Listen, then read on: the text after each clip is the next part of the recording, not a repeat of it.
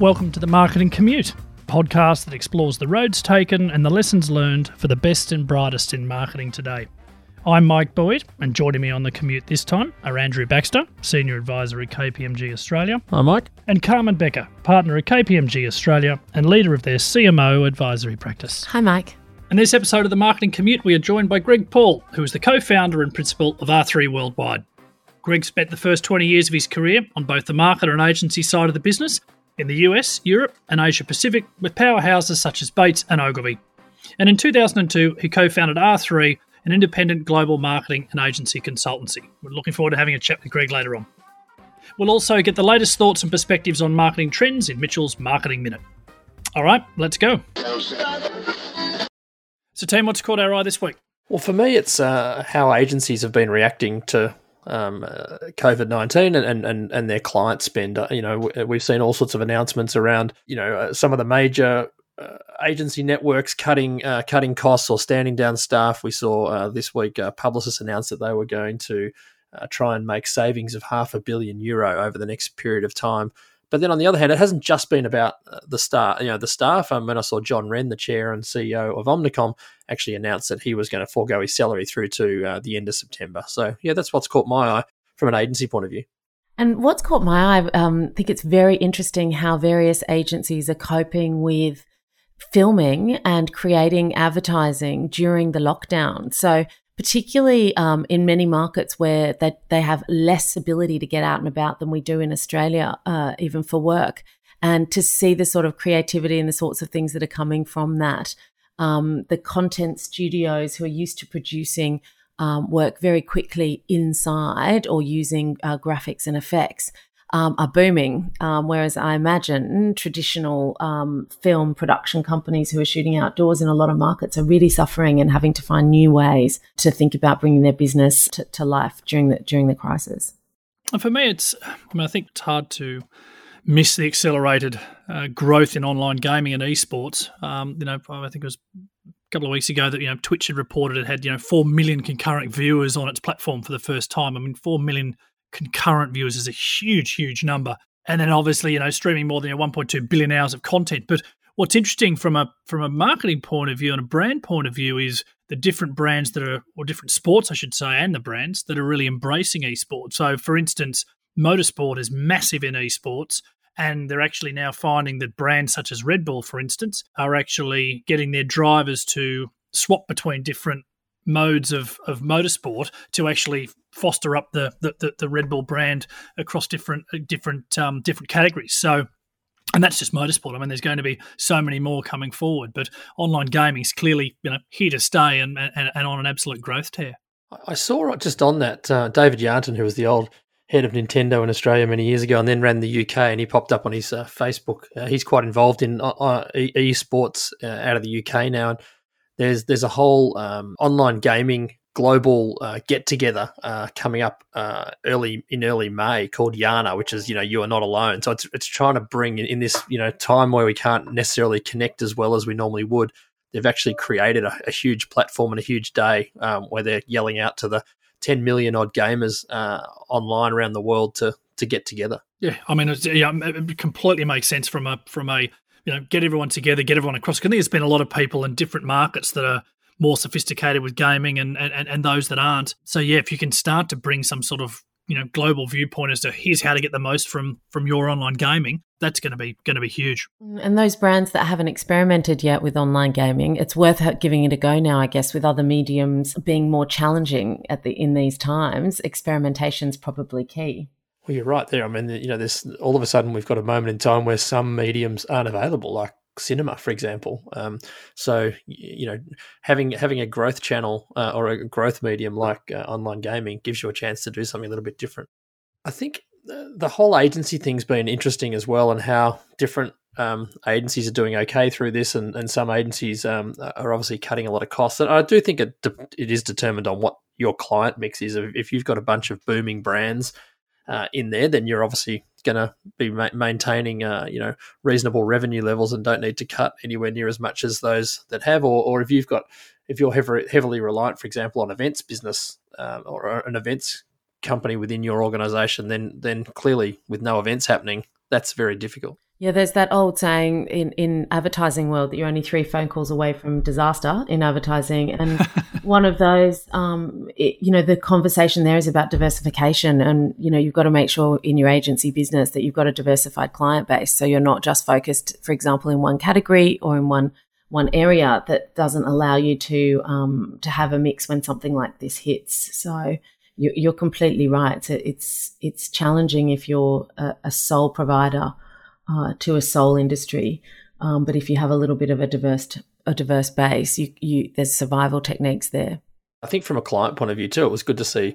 I think Brent Smart from NRMA come out and say, and obviously insurance is continuing to do well through this period of time, but come out to say he wasn't going to cut any agency costs and he was going to continue as per normal. This idea of a true partnership is really special and quite unique, and I think any clients that provide that, a true partnership both ways, are very special clients and they should be held on to.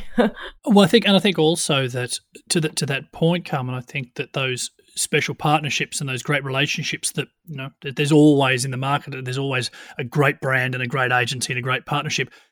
I think it will actually now start to change the model. I think a lot of agencies will now look at this as an opportunity to say, right, well, how do we actually change how we actually do what we do, whether it's diversification, but also how do we actually just provide what we provide in a different way to make us less prone to ups and downs. Yeah, and I wonder how the whole working from home will in the future change some of the cost models of agencies and some of the structures and the way they cost for clients. That will be very interesting to look at in 6 months' time and look back and see if the way we work has changed the way we price and cost creative services, media services, etc. Yeah, and I mean, if you've only got to apply things like travel to that sort of thing and say, well, there's not going to be a huge amount of international travel in the next 6 to 12 months. Similarly, as you say, working from home, commercial property. I mean, do we need to lease so much space to have so many people? Can we, spread people out, more regionally and at home to lower the cost base?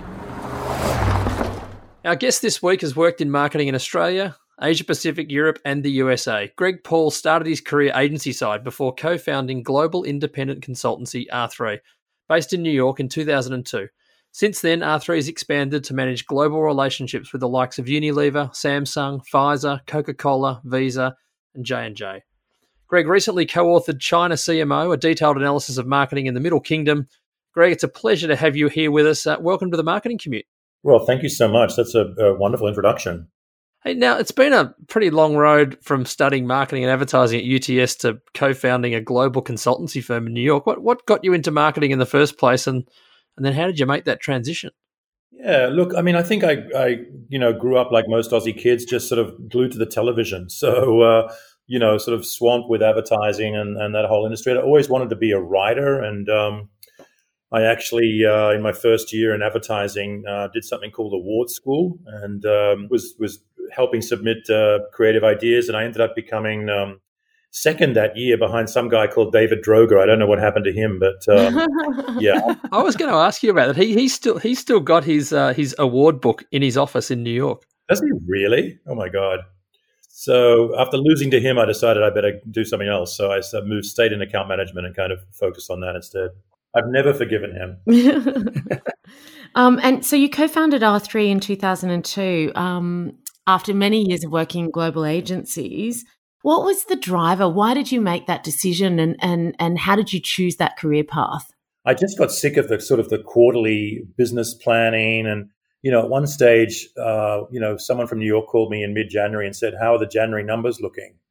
And I said, well, the hamburgers are selling well, but nobody's buying the French fries. So, it kind of made me feel like I should be creating my own destiny and setting up something to myself. And I think setting up an ad agency on your own is an extremely large challenge. You need a great team to make it work. And if you look at even at Droger, he's got, a really solid team of guys he's worked with for a long time. So, it just seemed like a very daunting task to do that. And I just saw this gap in the market in Asia for consulting firms. So we kind of started in Asia and grew out from there. So that's how we did it.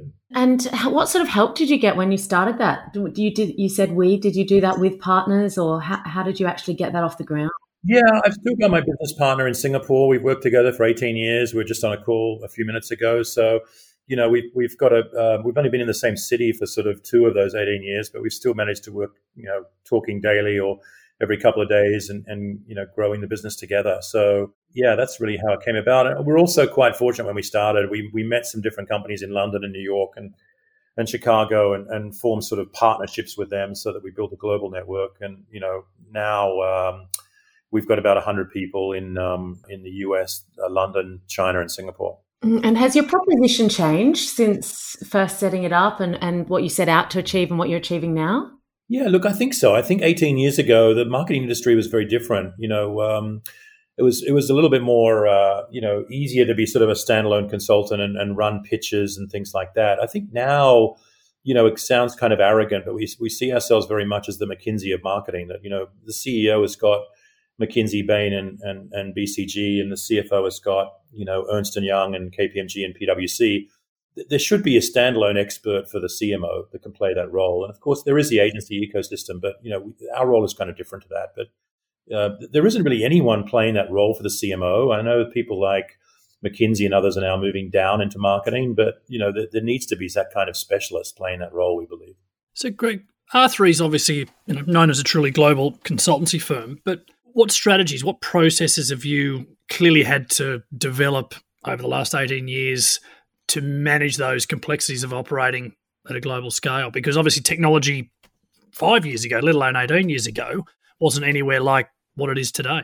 Yeah, it's a good question, Mike. I think the challenge is really understanding how every market is different in some scope or form. I mean, obviously there's still local media buying and local nuances, but it's really getting your head around how marketers approach it on a local basis. And we've been lucky with people like Coke and Unilever that we're working across multiple markets. So they've kind of helped us on the learning curve in terms of how they're doing it. And we haven't been ashamed to sort of take on a market we don't know enough about and then just invest the time to sort of figure it out. So I think that's the thing. It's easy to say global, but it's hard to do sort of local plus global. So we've just kind of tried our best to really understand the local differences.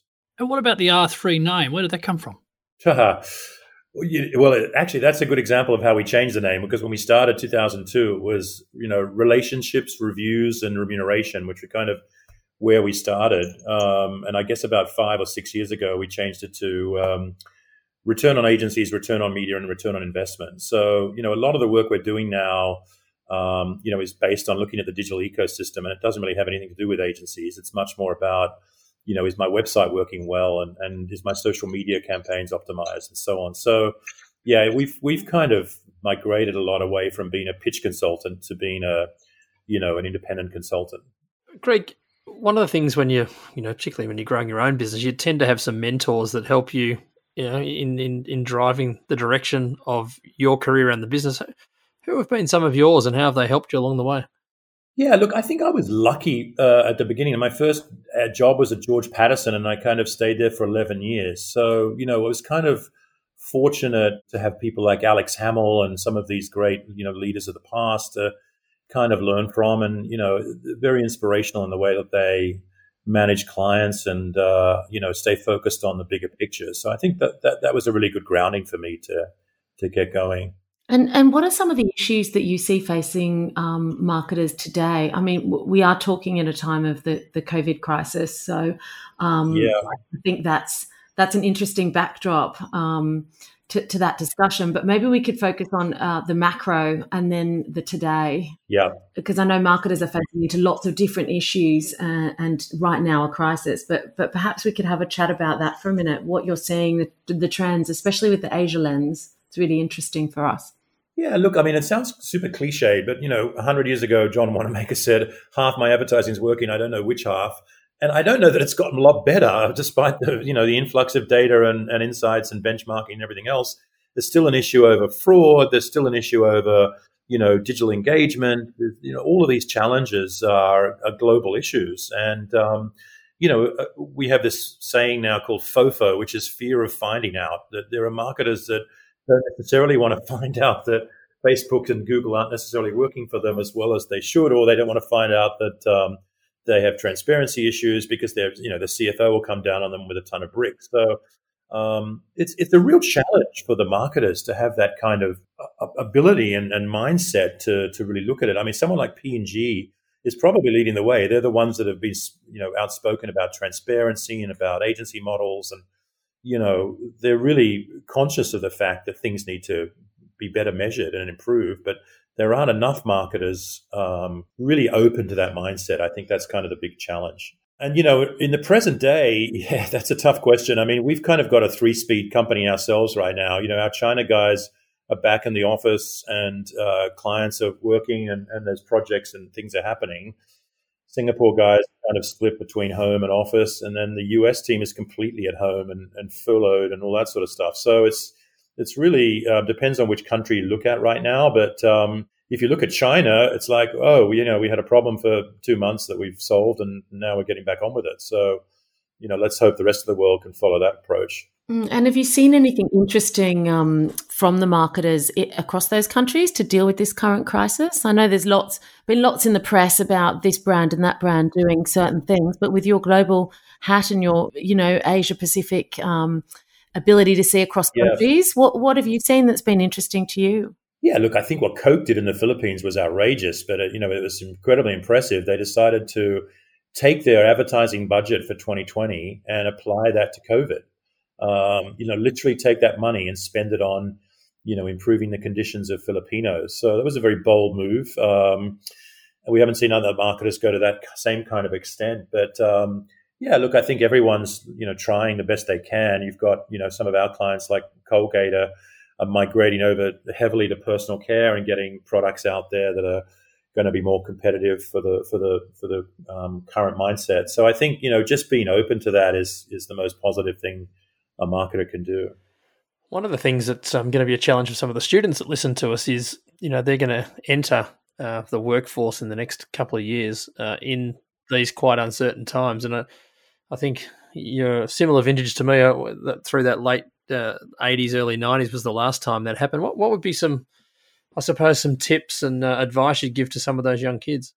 I think that's a great question. It's going to be a challenge, quite honestly, with or without COVID. I think, the whole automation of the world, and particularly marketing, isn't going to stop. So I think it's just finding ways that you can actually add value, and finding a skill that differentiates you from everybody else. I think that's really important, is to understand your own, particular capabilities, and really try to shine and focus on something that makes you special and makes you different. That's what marketers, that's what HR teams and so on are going to be looking at, is who really stands out and who can do something exceptional.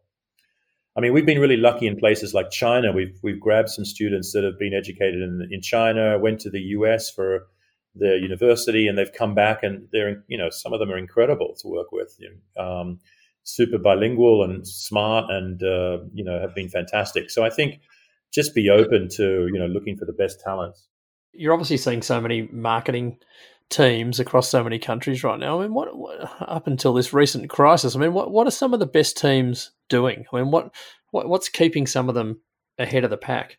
I mean, if you put it in one word, it's kind of been open. I think, if you look at people like Unilever, they set up something called the Foundry, 7 or 8 years ago, which was an investment fund into technology companies and startups. It sounds outrageous that a CPG company would do something like that. But, they've kind of taken the mindset of, we have to keep innovating and we have to keep moving. And, you're seeing that companies that are embracing that are really making a difference. L'Oreal now, for example, if you want to get a job in the marketing department of L'Oreal at any level, you have to answer a 50-part questionnaire on digital. And for sure, I'm not going to know all those answers. I hope someone does, because people are working there. But, they've just decided, we're going to hire 3,000 digital marketers. We want them to be world-class. So they're really changing the way that they hire people and grow their business. So, I think just being open and having that mindset of what's new and what's happening is really important. We've just spent the last 6 months doing presentations all over the US on TikTok. And, there's a massive fascination on what companies are doing and how it's working and where it's going. And I think just being open to that is really important. Those markets, Greg, you just mentioned before, China having, a lot of kids going to the US to be educated and obviously coming back. And I know for a fact that Indonesia has very much the same situation. I think they've got something like 50% of the population of Indonesia is aged under 30. At what point will some of these regions in Asia start to develop their own sense of marketing and marketing practices rather than necessarily having to go and study in the US or study abroad to then bring those practices back? When will they start to develop their own identity around those marketing practices, do you think? To be honest with you, I would say China is at least 5 years ahead of the rest of the world on e-commerce marketing, and probably 5 years ahead on influencer marketing. So I think, to answer your question, they've actually probably moved ahead. They just haven't necessarily publicized it, but they moved ahead in different ways. So I think, in China, I mean, we're right now we're running a KOL influencer pitch for a big car company. The sort of thing sounds ridiculous to be running hiring a consultant to do something like that. But, it's such a huge part of the investment of marketing now in China is managing influencers at all levels, managing the whole ecosystem with e-commerce. So I think it is changing, but it's just maybe not changing all over Asia the way it's changing in China. I think you're going to see an increasing role of China brands globally. I know you guys have had some challenges with Huawei in Australia, so has the US, but we work with them in 60 or 70 countries, and they're just unbelievable growth that they're going through. There's another 4 or 5 different Huaweis that are going to come out of China and play global roles. TikTok's probably one of the best examples of that. So I think you are going to see more global brands come out of Asia, and I think that's a good thing. And I think the challenge with every marketer is just the whole proliferation of content now that, 5 or 6 years ago, before you had to, post social content every 3 or 4 hours, you could make your annual campaign and be done with it. But, now there's just so much content that needs to be created. The whole way of working and process is just very different. Greg, I'm interested in hearing, having come from agency side in your career, and we do have a number of agency listeners, people from agencies that listen into the Marketing Commute. I wondered, what do you think marketers are looking for in their agencies right now? And what should agencies be thinking about when they're talking to marketers? I mean, honestly, for an agency, I would go back to the concept of the new students and recruits, which is just have a point of difference and be special. I mean, we have this cliched saying that, 80% of agencies have the same point of difference, which is that we're 360-degree brand building, media neutral, idea centric. It's like you have to really stand for something and be special. Jerry Garcia from the Grateful Dead said, I never want to be known as the best of the best. I want to be known as the one and only. And, I think if you look at someone like David Droga, for example, he's decided, look, I want to be known as the one and only independent, creative agency. And he's done a great job at that. So I think just have a point of view and be specific. I mean, you don't need to be a jack of all trades. You need to really be, known for something special. We're asking everyone about their commute to work. We know it's different for everybody around the world, and we love to hear a little bit about your day and how you get to work and what that's like, what your journey's like. Wow, that's cool. I think I have the longest commute of anybody because I have a 15-hour commute because my family's in Hong Kong, but I work in New York. So I'm on a Cathay Pacific flight usually, which is kind of at least twice or 3 times a week. That is the longest commute so far. 100%. You have won that prize. Yeah, you've won that hands down. We'll send you your trophy in the mail. Finally. The airline industry afloat single-handedly. Well, actually, we did a large project for them last year, and I think it was the first year that they paid me more than I paid them, so that was good. But that kind of commute is filled with Netflix and the occasional computer email report and whatever. But it's a flatbed for 15 hours. So I guess that's probably as good as it gets. And you talked about Netflix. Do you have a favorite song? We're going to put together a playlist of all the people that we speak to's favorite songs that they listen to on their commute. Well, I'm an old guy from the 80s, so I'm probably more still a New Order fan, if anything else. So, anything from New Order in the 80s would be fine.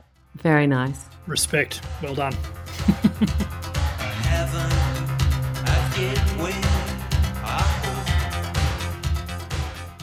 Well, Greg, thanks so much for joining us on the Marketing Commute. It's been a great chat hearing about your journey, going back from Australia, New York, living in Hong Kong. It's been an incredible journey for both you and R3. So well done, and look forward to staying in touch. Thanks a lot, guys. Really appreciate it.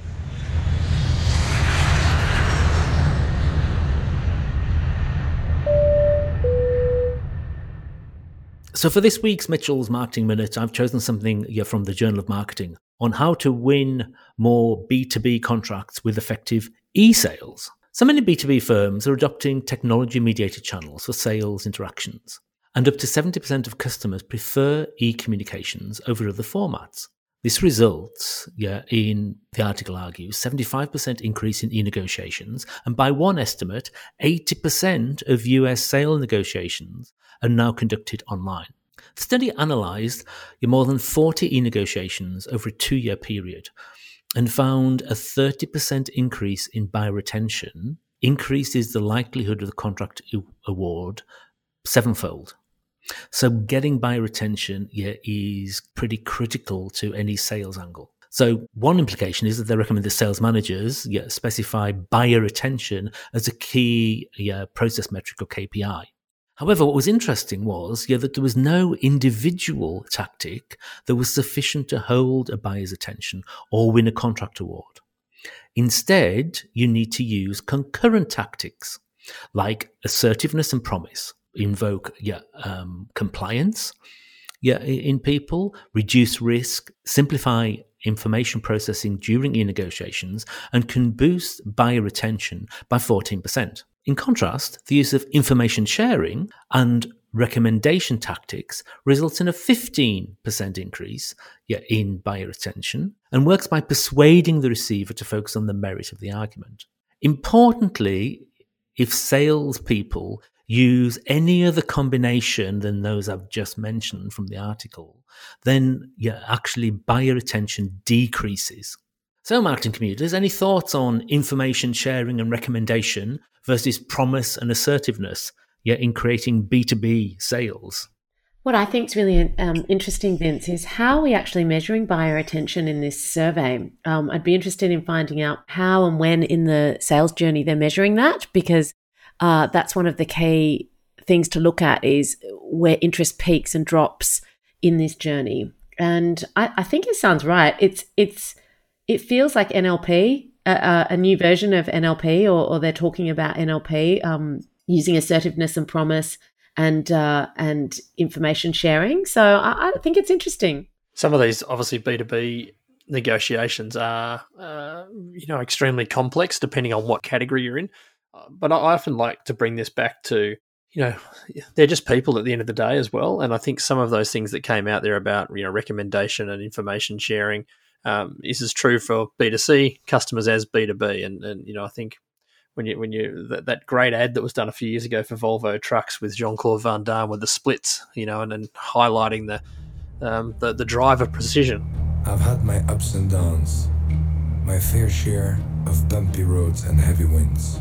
I mean, it was a great ad that appealed as much to a normal consumer as it did to that B2B, and really highlight that point that they were trying to make, that these were precision driving vehicles as one of the real points of forgiveness and promise through this.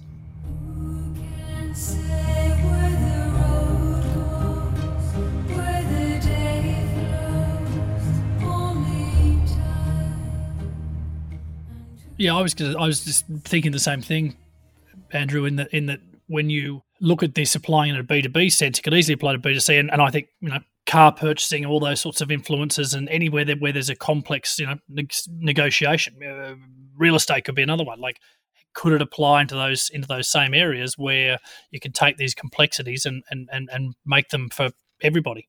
I think one of the things that I really like about this piece of research is, we all know that the B2B path to purchase is complicated. And for them to be able to disentangle some of these, to be able to make those claims, is testament to their research design, and really helps to give an insight into some processes which are devilishly complicated and actually quite difficult to understand. So it's rare that you get some research that is as clear as this in this particular area, I think. And I quite like that it was clearly about today's types of negotiations, which are all, majority are now conducted online. I mean, 20, 30 years ago, all of those sorts of negotiations would have been face-to-face. So I think a really good insight. Well, that's it for this episode of The Marketing Commute. Thanks to our guest, Greg Paull from R3 Worldwide, and to Andrew Baxter and Carmen Becker from KPMG. To our producers, Boyd Britton and Billy Gleeson, the studios at the University of Sydney Business School, and to KPMG's customer brand and marketing advisory team. You can find The Marketing Commute on all good podcast networks, and you can read more detailed show notes and get links to each episode and find out more about our guests and presenters at the website themarketingcommute.com. I'm Mike Boyd, thanks for listening, and we'll see you at the next stop on The Marketing Commute. You have reached your destination.